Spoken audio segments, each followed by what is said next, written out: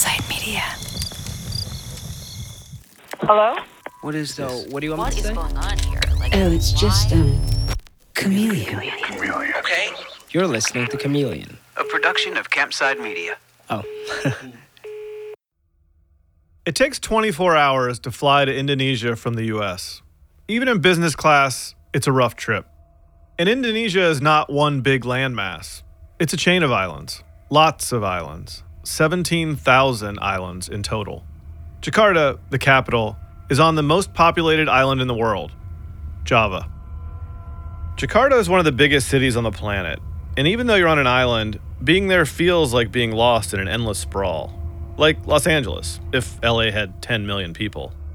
In a lot of the world, we think of Indonesia as a place people go for a beach vacation. But as Eddie found out, it's a lot more complicated than that. He probably wishes he'd never heard of the place. My co-pilot for this show, Vanessa Gregoriadis, has spent some time there. She's been all over the globe to write about Mexican cartels, cult leaders, and all kinds of strange phenomena. But Indonesia really stands out. It's true. Indonesia is hardly all Australian surfers and Europeans going to yoga and retreats on Bali. Jakarta is a chaotic, enormous city full of lots of Muslims and ethnic Chinese. It's like a whole melting pot. So you drive around and it's just this mashup of ports and high-rises and these old fish markets and lots of slums. And then there are these kind of huge white modern malls that are just plunked here or there. It's also famous for having terrible traffic. Famous for that. Like LA, except way bigger, more people, more crowded, and way poorer. It's not an easy place to forget. And Eddie Rayburn, the trainer we followed from Ventura to Indonesia in Chapter 1, he kept thinking about it long after he was back in California. Eddie was worried that other people had been roped into this weird thing. But he mostly kept his thoughts to himself, not even telling the members of his own gym. I didn't tell my members for probably 5 or 6 months. And it took me a while to comprehend and understand that because this doesn't happen to me, right? This doesn't get by me. Eddie felt ashamed. And Andy Horowitz, that producer from Atlas Entertainment, remember he's the one who hosted that meeting at the top of the show. He wanted to help. So we're trying to figure out, okay, if it was this intricate, they had this many pieces, clearly you're not the only one that they've done this. Andy sat down at his computer and started clicking around. I Googled Indonesian Hollywood scam. And sure enough, first thing that pops up is a Hollywood Reporter article from 3 years prior to this about Chinese production shooting in Indonesia using big Chinese actors. It sure as hell felt exactly like what was going on. He knew it immediately. It was the scam. The same scam. But of course, in my mind, I thought to myself, this was 3 years ago. There's no way that this con artist is still doing the exact same thing and hasn't been caught yet.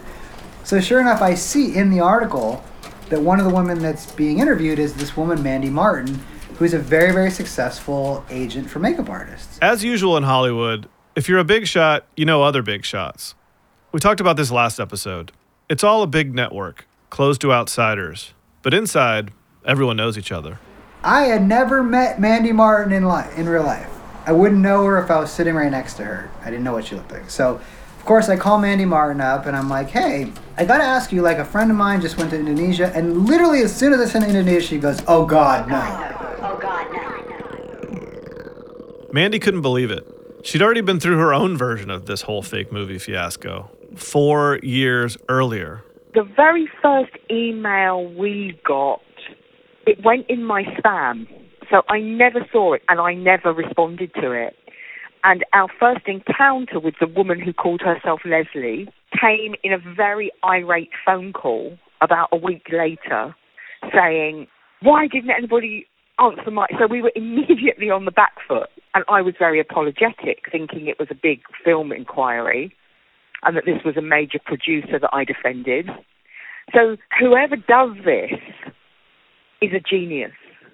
After I talked to Mandy, I got off the phone and called Eddie, and I'm like, this is a much bigger thing than just you going to Indonesia and them fucking you over for this money. You got involved and swept up in a whole giant con, and we're just starting to sort of peel all the layers of the onion away. This is Chameleon, the story of the Hollywood con queen. I'm Josh Dean. Chapter 2, Heather. I'm here. Hi, guys. Hey, can you guys hear me? I can hear you, Vanessa. Okay, perfect. Last December, after we had talked to Eddie, Vanessa called someone in London. Can Sure. you tell me your name? My name is Heather Pitchford. And what do you do for a living? I'm a hair and makeup artist. Heather was at home during the December holidays. She had the day off. In England, generally, is today a holiday? Yes, it is. Yeah, it's Boxing Day. Oh, that's what it is. Okay, it's Boxing Day. So what is Yeah. Boxing Day? I've never really known. I've got no clue. It's just the day after Christmas and everything's still closed and no one goes back to work usually until the 27th. After talking to a mysterious film producer, Heather also flew to Indonesia in 2016. That was long before Eddie's trip. Heather's a very different character than Eddie. Not ex-military, for starters.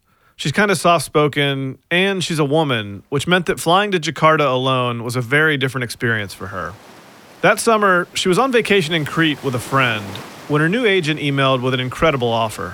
I remember there was no television or any real reception where we were. We were sort of out in the sticks and holidaying and relaxing and just everything was lovely and the sun shining. And yeah, I must admit I got extremely excited when I saw the email come through. The email said that a female producer wanted her for a movie called The Master. The Master. A big-budget kung fu epic scheduled to shoot in Indonesia and Hong Kong. It was described in a slick PDF as a visual action adventure. One of the first things that anyone in Hollywood does when they get an offer for a job is look up the project on something called IMDb. That's short for Internet Movie Database. Heather did that, and she got even more excited.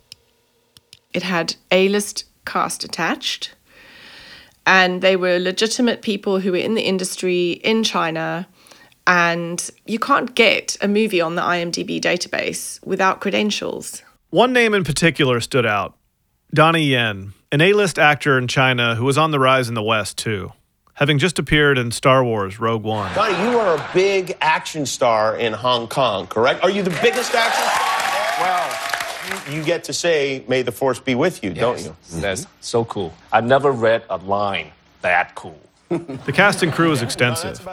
This project had bona fides. It was the biggest sort of affirmation, I guess, of the authenticity of this film. You know, the fact that it was on IMDb was a huge deal for everyone because it was like, oh, straight away, oh, it's legit because it's on IMDb. It's the Bible for film. You know, it's the go-to database. The Force is with me, and I am with the Force. This female producer, her name was Leslie Zhao.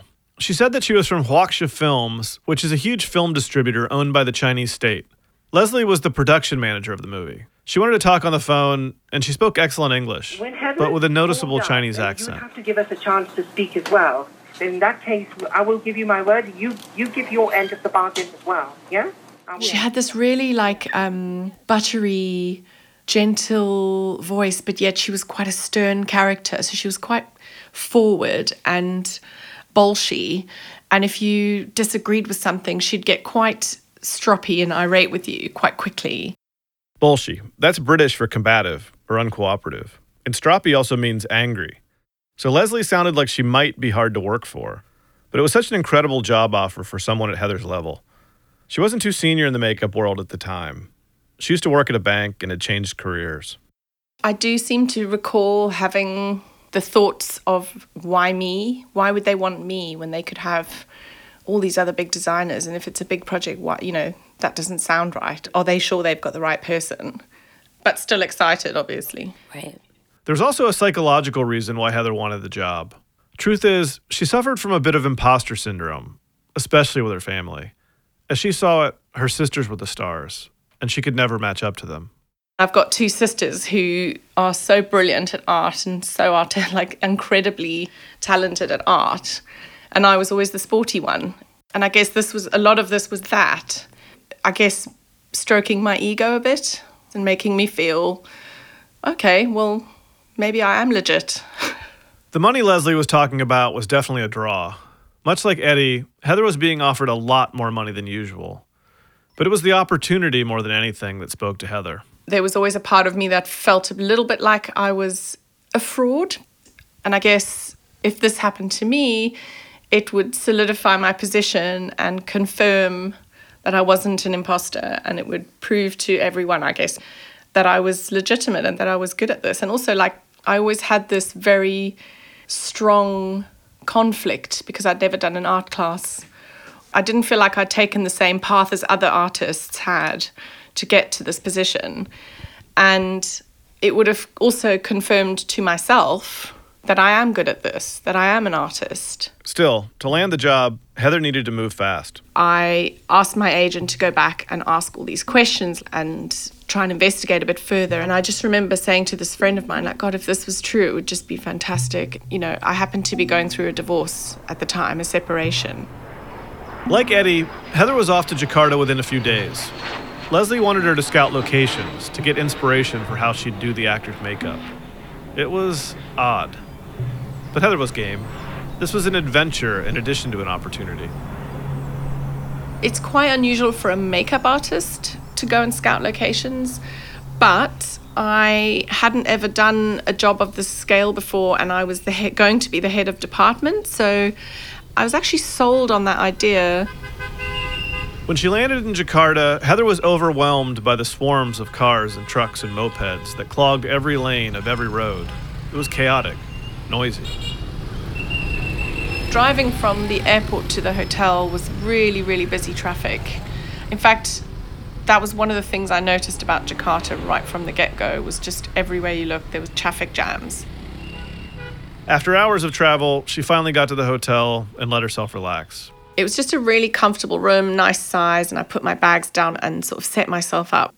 While I was still in the car, the driver had said to me, "Tomorrow, bring pillow. We have 5 hours in the car," in his funny non-English. That next day, Heather was scheduled to scout locations with a driver. A gallery, a theater, maybe a dance performance if time permitted. She was also supposed to meet the director at one of the sites. But a lot of the time, it was just traffic, all taillights and exhaust.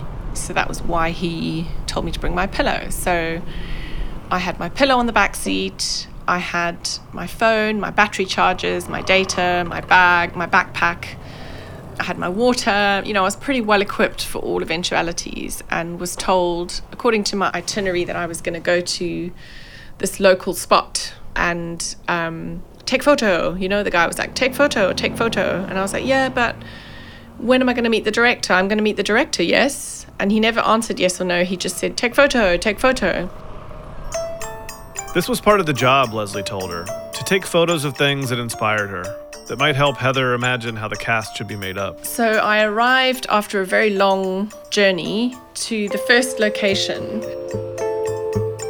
The first location was weird, super weird. A tourist attraction for Indonesians, not foreigners. It was a very odd sort of like Heidi exhibition. I don't know how else to explain it. There was lots of Asian tourists around, and everyone was dressed up in these kitsch outfits from the Heidi movie. As in lederhosen and long Swiss braids in Asia. The driver insisted that they were still on schedule. He then said to me, you're going to meet the director soon. Take photo. So I walked around. Heather felt herself getting irritated. The stop seemed pointless. And where was this director? She fired off some emails from her phone to Leslie and to her agents, Jane and David, even though it was 3 a.m. back in London. Hey guys, she wrote, what's happening here?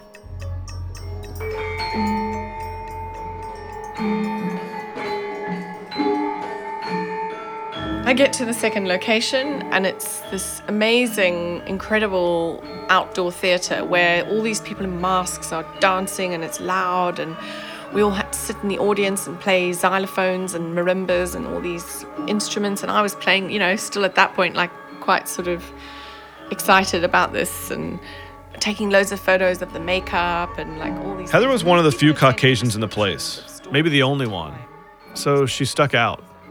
At one point, having been there for a while, she approached a ticket desk to ask for directions to the bathroom. And a woman working there stopped her because she was alone and looked a little out of place. She said, "Are you with the film production company?" So I was like, "Yes, I am." And I got really excited to talk to her. And she said to me, "Oh, there was another girl here as well for an interview." Heather considered that. Another woman, like her, at the same site for the same movie? It raised her adrenaline a bit. Was this some kind of tryout? Was more than one makeup artist being considered? And I'm like, my heart's beating faster and I'm now getting competitive and I'm going, oh, I need to know everything you've told her. You need to tell me as well. We need to be equal in the running for this show. The Indonesian lady said that she was excited to see foreigners showing such interest in her culture. And she'd given the other woman some more information about the venue and its performances. She sent it by Facebook. So I said, do you mind if I just look at your phone and look at the name of this person because I want to see if I know this person? She said, yes, of course. And she pulled up her phone and she showed me her Facebook and it was the name of this other makeup artist called Anna. And I saw that we had like 25 mutual friends in London. Soon the driver appeared and said it was time to go, with no real explanation. Change in plans, he said. The production meetings were all canceled. Again, no producer, no director. It was weird. Driving back to the hotel, it was really dark. I remember stopping at a service station because I was desperate for the loo. And I thought, oh, it'd be so great to get a cup of coffee for my driver, most importantly, because he'd been driving all day and I'd get him a cup of coffee to keep me alive. Heather was wired when she got back to her room.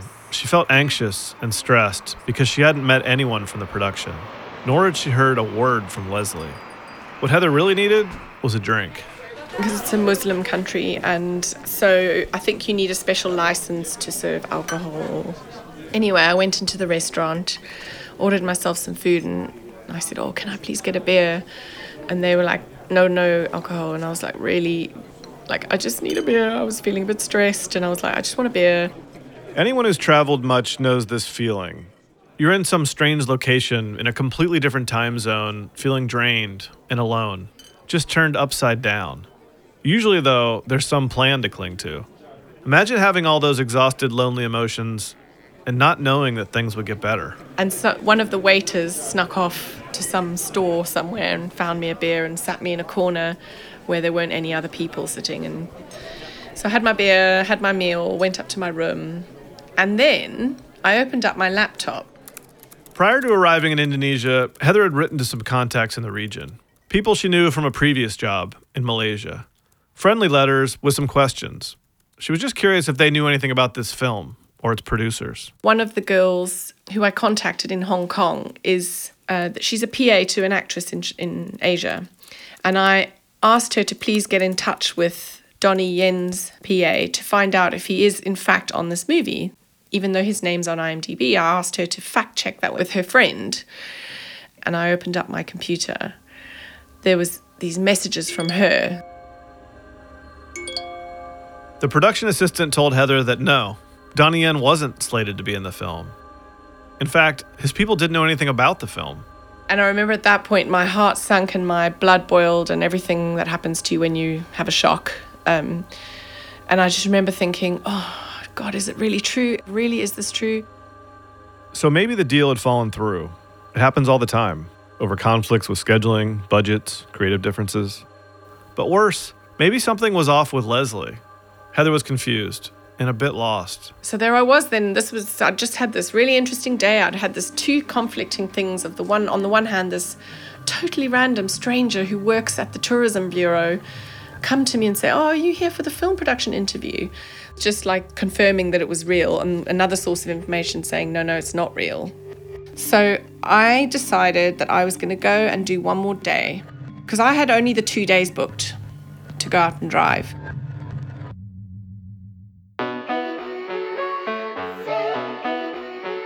After the break, Heather's adventure in Jakarta gets even stranger.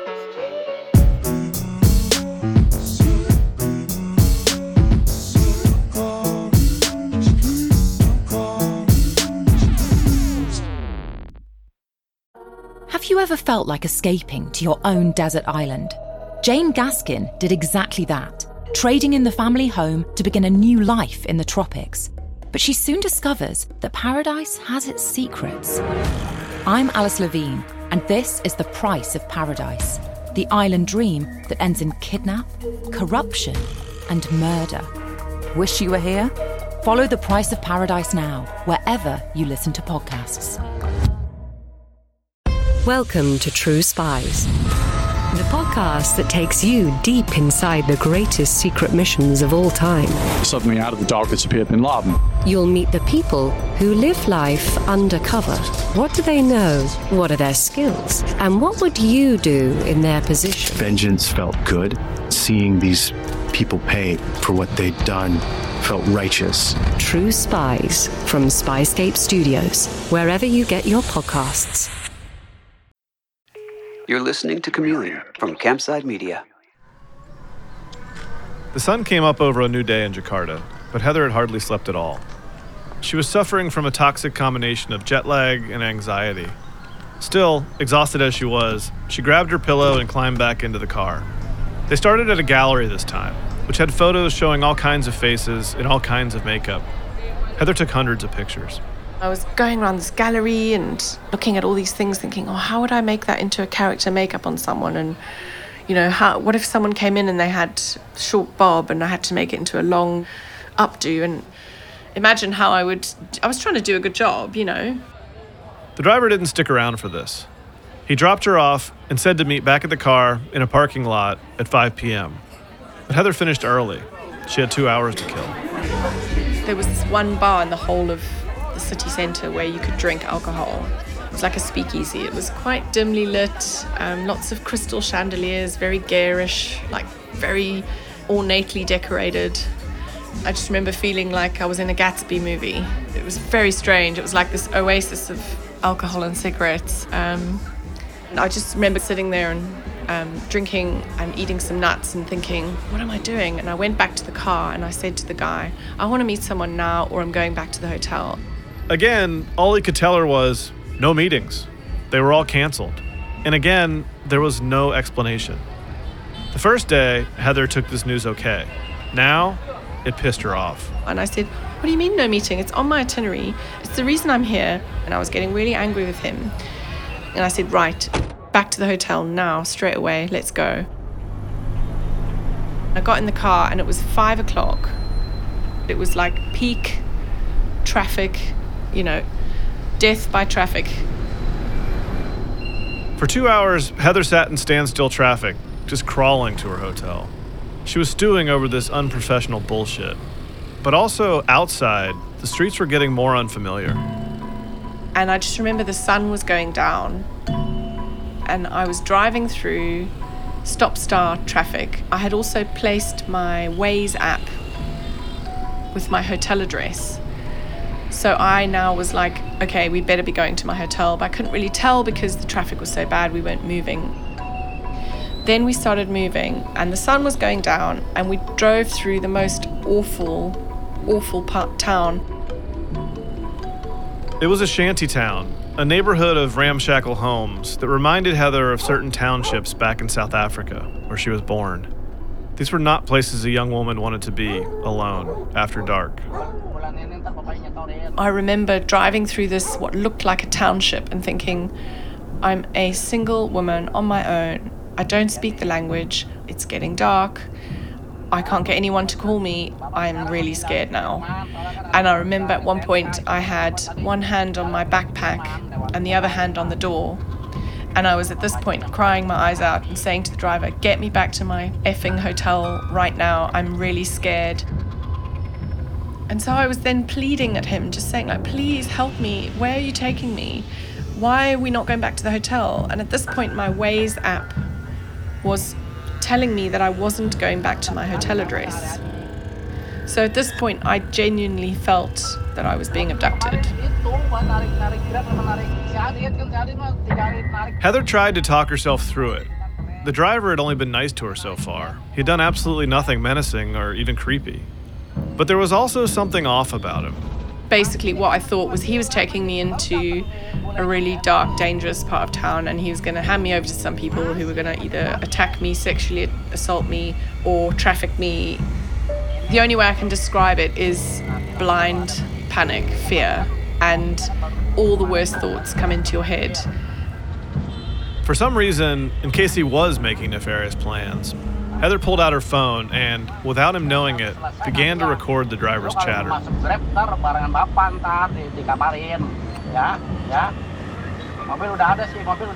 Heather wasn't sitting back. She got proactive about the situation. She figured at some point she could find someone to translate what the driver was saying. She sent emails, made calls, and posted on Facebook.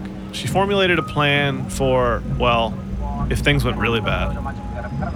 The reason I had my hand on my backpack and on the door was that I felt like he was taking me somewhere, and my only way to survive was to jump out before I got to that destination. Because I felt like if I got to wherever he was taking me, that's when the bad things would happen, because he'd planned it. And if I ruined his plan by jumping out of a moving car, which I was fully prepared to do if I felt like it was heading in that direction, then that would be my only way of guaranteeing his plan wasn't going to work, you know? The worst thing is not speaking the language, because you don't know how to plead with anyone or how to talk your way out of a situation or how to, I don't know, like do anything, because you can't speak to them. I was terrified that he was gonna take me to somewhere where I would be gang raped and murdered. You know, that was my fear. Heather needed to know what this driver was up to. Finally, she called a friend in Hong Kong, a woman with connections all over Asia, and asked if she knew anyone who could speak Indonesian. This friend did know someone, a friend of hers in Melbourne, Australia, who spoke the language fluently, as did her husband. The friend said she would try to reach them immediately and get them to call Heather back. So I got this call from this couple that I hadn't ever met before, and I explained to them that I was in the back of a taxi, I was on my own, it was getting dark, I didn't speak Indonesian, and the driver didn't speak English, and I desperately needed them to speak to him and tell me what was going on. So her husband came on the phone, and I put the phone towards the driver's ear and said, "Here," and they had a conversation. And I took the phone back and I said to the guy, "Hey, what's going on?" And the husband was looking at a map with a pin drop on it that Heather had sent him, so he could see where she was. To your right, is there an airport on your right? He used landmarks to help figure out where exactly they were and what direction they were traveling. And he said, "Okay, your Waze is telling you you're moving away from your hotel. However, he's just taking you a different way to try and get around the traffic. He knows you're upset and he's trying to take you back to your hotel." Heather relaxed ever so slightly, but she was still terrified. Then her phone rang. It was Leslie. I don't understand what you're talking about in Southeast Asia. She called me and said, "What's going on? I've heard that you're terrified.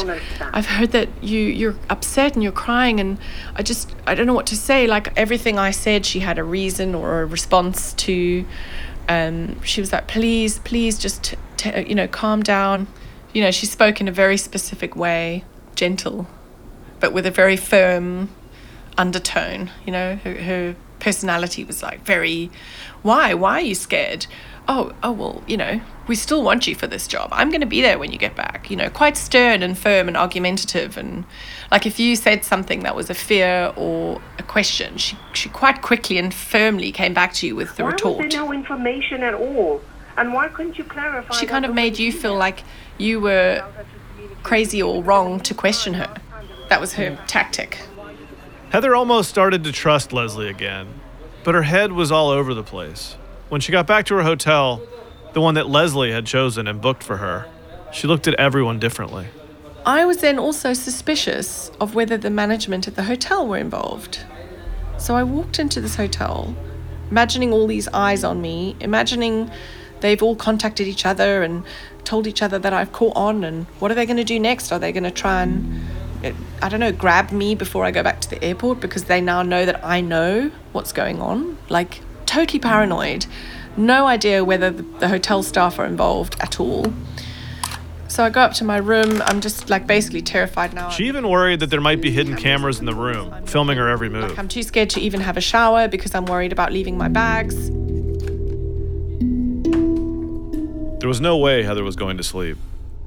Because of the time difference, she couldn't reach anyone back home to talk her through this either. So Heather just spoke into her phone. She recorded voice memos and sent them to a friend named Liz. If you do speak to someone, will you at the same time as you're talking to them, ask them if they've heard of any scams like this from, that might be the answer. If you explain to them what you think's happened, and they might go, "Oh yeah, this has happened before," so it might be something that's familiar to them. This is the Hotel Santika Premier. I think someone's at my door, weirdly. Hold on. No, there's no one there. I just heard a bang, but I am now getting severely paranoid.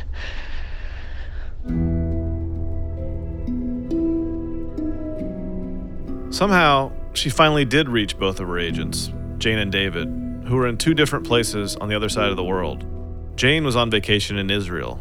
David was home in London. When I talked to them later, their words came out in a torrent. Horrible. Heather was so distraught, and I remember it so vividly because it was a Friday afternoon, and I was meant to be going away on a camping weekend. I felt so sick to my stomach that I could not go on. I had to cancel the weekend.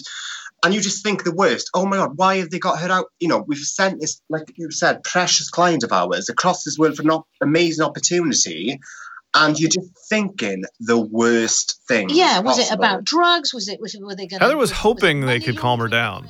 But if it was anything like this, Jane and David weren't exactly reassuring. Were they going to bloody kill her? You know, it was all, you know, you don't think, oh, well, she had a bit of pocket money, because that's what it boiled down to. Yeah, the scheme but of she things. handed out. I thought they might be like, you know, killing her for her organs, or I don't know. It was crazy, the stuff that was going through my head. Finally, Heather reached her friend Liz, the one she'd sent the voice memos to. Liz tried to talk her down. I said, Liz, I'm really scared. I don't know what they're trying to do to me. No one's physically harmed me, but I just feel like they're still trying to cling on to me. They've got the cash, but they're now still trying to cling on to me and trying to force another meeting, and I don't know what they're going to do. Liz told her to sit tight while she contacted the British consulate in Jakarta for advice. And not long after, the consulate called Heather directly. I remember the guy phoned and said, listen, I can't necessarily say that anything bad's going to happen to you, but what I would like you to do is put your passport in your bra, pack your bags, and head straight for the airport. The guy at the consulate is paid to deal with crises. If he was worried, this must be serious. Heather packed frantically and, just to be sure, checked online to see if the airport was open this late.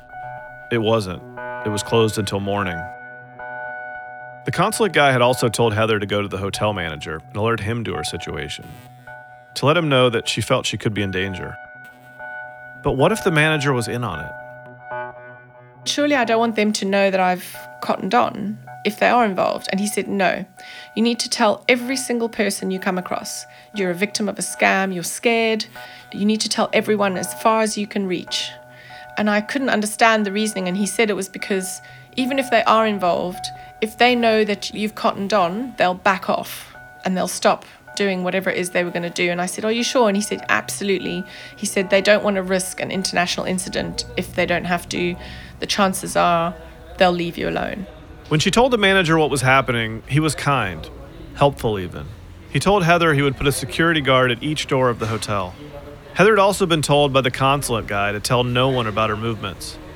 She trusted the manager, but not enough to let him know exactly what her plans were. I said to him, I'm not going to tell you when I'm leaving, but I need to get from here to the airport at some point tonight.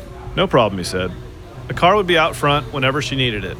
The driver wouldn't know who he was picking up, just that he should wait for as long as it took. Heather even led Leslie to believe she would meet her at the airport in the morning, but set the meeting time after her flight would have already taken off.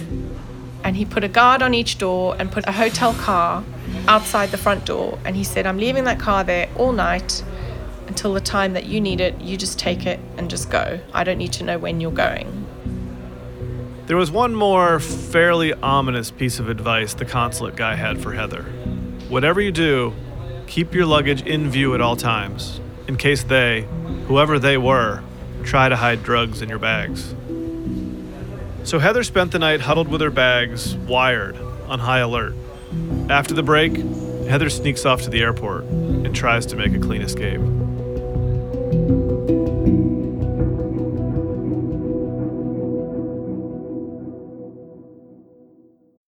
When you make decisions for your company, you look for the no-brainers. If you have a lot of mailing to do, Stamps.com is the ultimate no-brainer. Use the Stamps.com mobile app to mail everything you need to keep your business running with up to 89% off USPS and UPS. Make the same no-brainer decision as over 1 million other businesses with Stamps.com. Use code PROGRAM for a special offer. That's Stamps.com, code PROGRAM. In the 1970s, John Todd burst onto the evangelical scene with a shocking tale. He claimed to be a former witch involved in a then unheard-of secret organization called the Illuminati and urged Christians to prepare for a violent world takeover. First of all, the number one weapon in everybody's home should be a 12-gauge pump shotgun. Hear the amazing story of one of the originators of the modern-day conspiracy theory. From Magnificent Noise and Sony Music Entertainment, this is Cover Up, the conspiracy tapes. You're listening to Chameleon from Campside Media. It was still dark out when Heather got in the hotel's courtesy car and made her way to the airport. Jakarta, at this hour, was quiet. It felt good to be on the move, but Heather couldn't help feeling vulnerable and paranoid. I didn't know if they'd made a hidden compartment or sliced the bottom of my bag open and put some drugs in there. Like, I didn't know whether I should leave my bags in case I go through the x-ray and they pull me aside for drug smuggling. I just didn't know what was going to happen. So I was going through passport control and I took my luggage to the desk, put it through, and at that point I think I had my phone in my hand with my family's number either on speed dial or on the phone to them, I can't remember. And I'd said to them, I'm just going to have you on the phone before and after or during the time when I go through the machine in case, I get arrested or something. And I went through and I was shaking and devastated and just terrified, and I hadn't really slept since I got on the flight to go out there, so I was exhausted, and my phone starts frantically ringing. Of course, it's Leslie. Because they've now realised I've left the hotel without telling them. My driver's got there and I'm not there. Leslie had apparently realised by this point that her UK makeup artist was jumping ship. Too scared to silence her phone, Heather just let it ring. She got through security without incident and immediately found a dingy airport cafe where she could hide out until her boarding time. But Leslie wasn't giving up, and Heather was so paranoid by now that she assumed she'd been followed. So she's ringing my phone non-stop for probably about an hour. My phone just rings and rings and rings. But at this point, I'm so terrified. I'm crying. I'm sitting in the back of a cafe, and I'd sat in the corner so that I knew that there was no one could sit behind me. I was terrified. I didn't know if this woman was in the airport watching me. The phone is ringing and ringing with her name on. Heather sat there, suspecting everyone, until her departure was finally announced. And then she ran to the gate, got in line, and boarded the flight back to London. It wasn't until I actually physically got onto the airplane that I felt safe. And I collapsed. I just collapsed. And the air hostesses were so brilliant. They put me on the back seat of the airplane, all across the seats, and a blanket over me. And I just fainted, because I was so relieved to just be out of there, and I hadn't had a single moment to feel safe. Heather slept almost all the way home, or if she was awake, she doesn't remember much. Back in London, Jane and David tried to intervene and get Leslie on the phone again. They wanted to know where the few $1,000s they'd fronted for Heather's trip had gone. Eddie, from last episode, didn't have any tape recordings of the fake D-Backish, that producer, or whatever she was, who'd called him. But with Heather, there were some tape recordings. In this case, Jane and David recorded their conversation with Leslie. What we'd like to know, Leslie, is where's our money, and why haven't you been in touch with us since Heather was out in Jakarta? When Heather called us, and you'd have to give us a chance to speak as well, Heather called us. We contacted Heather. We had an appointment. She ran away from the hotel, and she went to the airport without informing, and we'd already gone halfway. And David had already sent an email which was stating that she had already gone. But Leslie, can I just stop you and say, in all of this, the money has never hit our account. So, what's gone wrong there? No, can you ask that to my finance? I will talk to her. Because in the meantime, there was no contact on why you disappeared. We didn't disappear, Leslie. We were there the whole time. Heather was out driving around in the bush, and nobody made contact with her. it became quite a difficult situation for her. She's a woman alone in a foreign country. They got disconnected, but the recorder kept running. The line was bad, and she rang back twice. They're sweating now. Something's not right, is there? Can you just carry on the conversation to say, we're not interested in the other person, we're just keen to understand where the payment is for the services of Heather. Just focus on the money. Yeah, focus on they might shit themselves and pay them back. Because this won't be big bucks for them. This won't be big bucks for them that we've paid out. Shall I just hang on, let's give it an hour and then I'll just... Yeah. She didn't run away, her flight... No, that's what she said, she ran away. Is this her? Yeah. No one has said she's run away. Leslie? Yes, sorry, we got disconnected. Yeah. Sorry. Listen, okay, we're not... Let me give you my word. Listen. I will tell them to solve this by Wednesday, and then everything, once it's solved, I want you to contact me and tell me what went wrong. But I'll give you my word, it will be solved by Wednesday next week. We were just confused as to why you ran away. What do you mean solved? Money. We want, we're to be honest, we all we want is to be reimbursed for the money that we've laid out. Yes, we'll do that, but you can also let us know once that money is in. Why did Heather run away? Because we're confused. Listen, if you can reimburse us, Leslie, we will be all ears. I will give you my word that I will tell you everything, but we want to be... I will give you my word by Wednesday you will get everything solved. Next Wednesday you have it in your account. I will put that in writing tomorrow and you'll get it solved. Okay. All right. Thank you. Thank you so much, Jane. Bye. But of course, she didn't solve anything. In fact, after this call, Jane and David never heard a word from Leslie again. The number she'd been using was a fake, and so was the email. She just vanished. And Heather, like Eddie, she couldn't stop running through the trip. What had happened? She felt truly like she dodged something terrible. Did I narrowly miss having drugs put in my bag because I got back to the hotel early enough that they didn't have a chance? I don't know. And then she remembered Anna. Where's Anna? Anna was the name of the other makeup artist. That one the nice lady at the Performing Arts Theater had told Heather about. From the minute it popped into her head, Heather couldn't stop thinking about this other artist. She asked her agents to look into it, to make sure this Anna was alive and okay.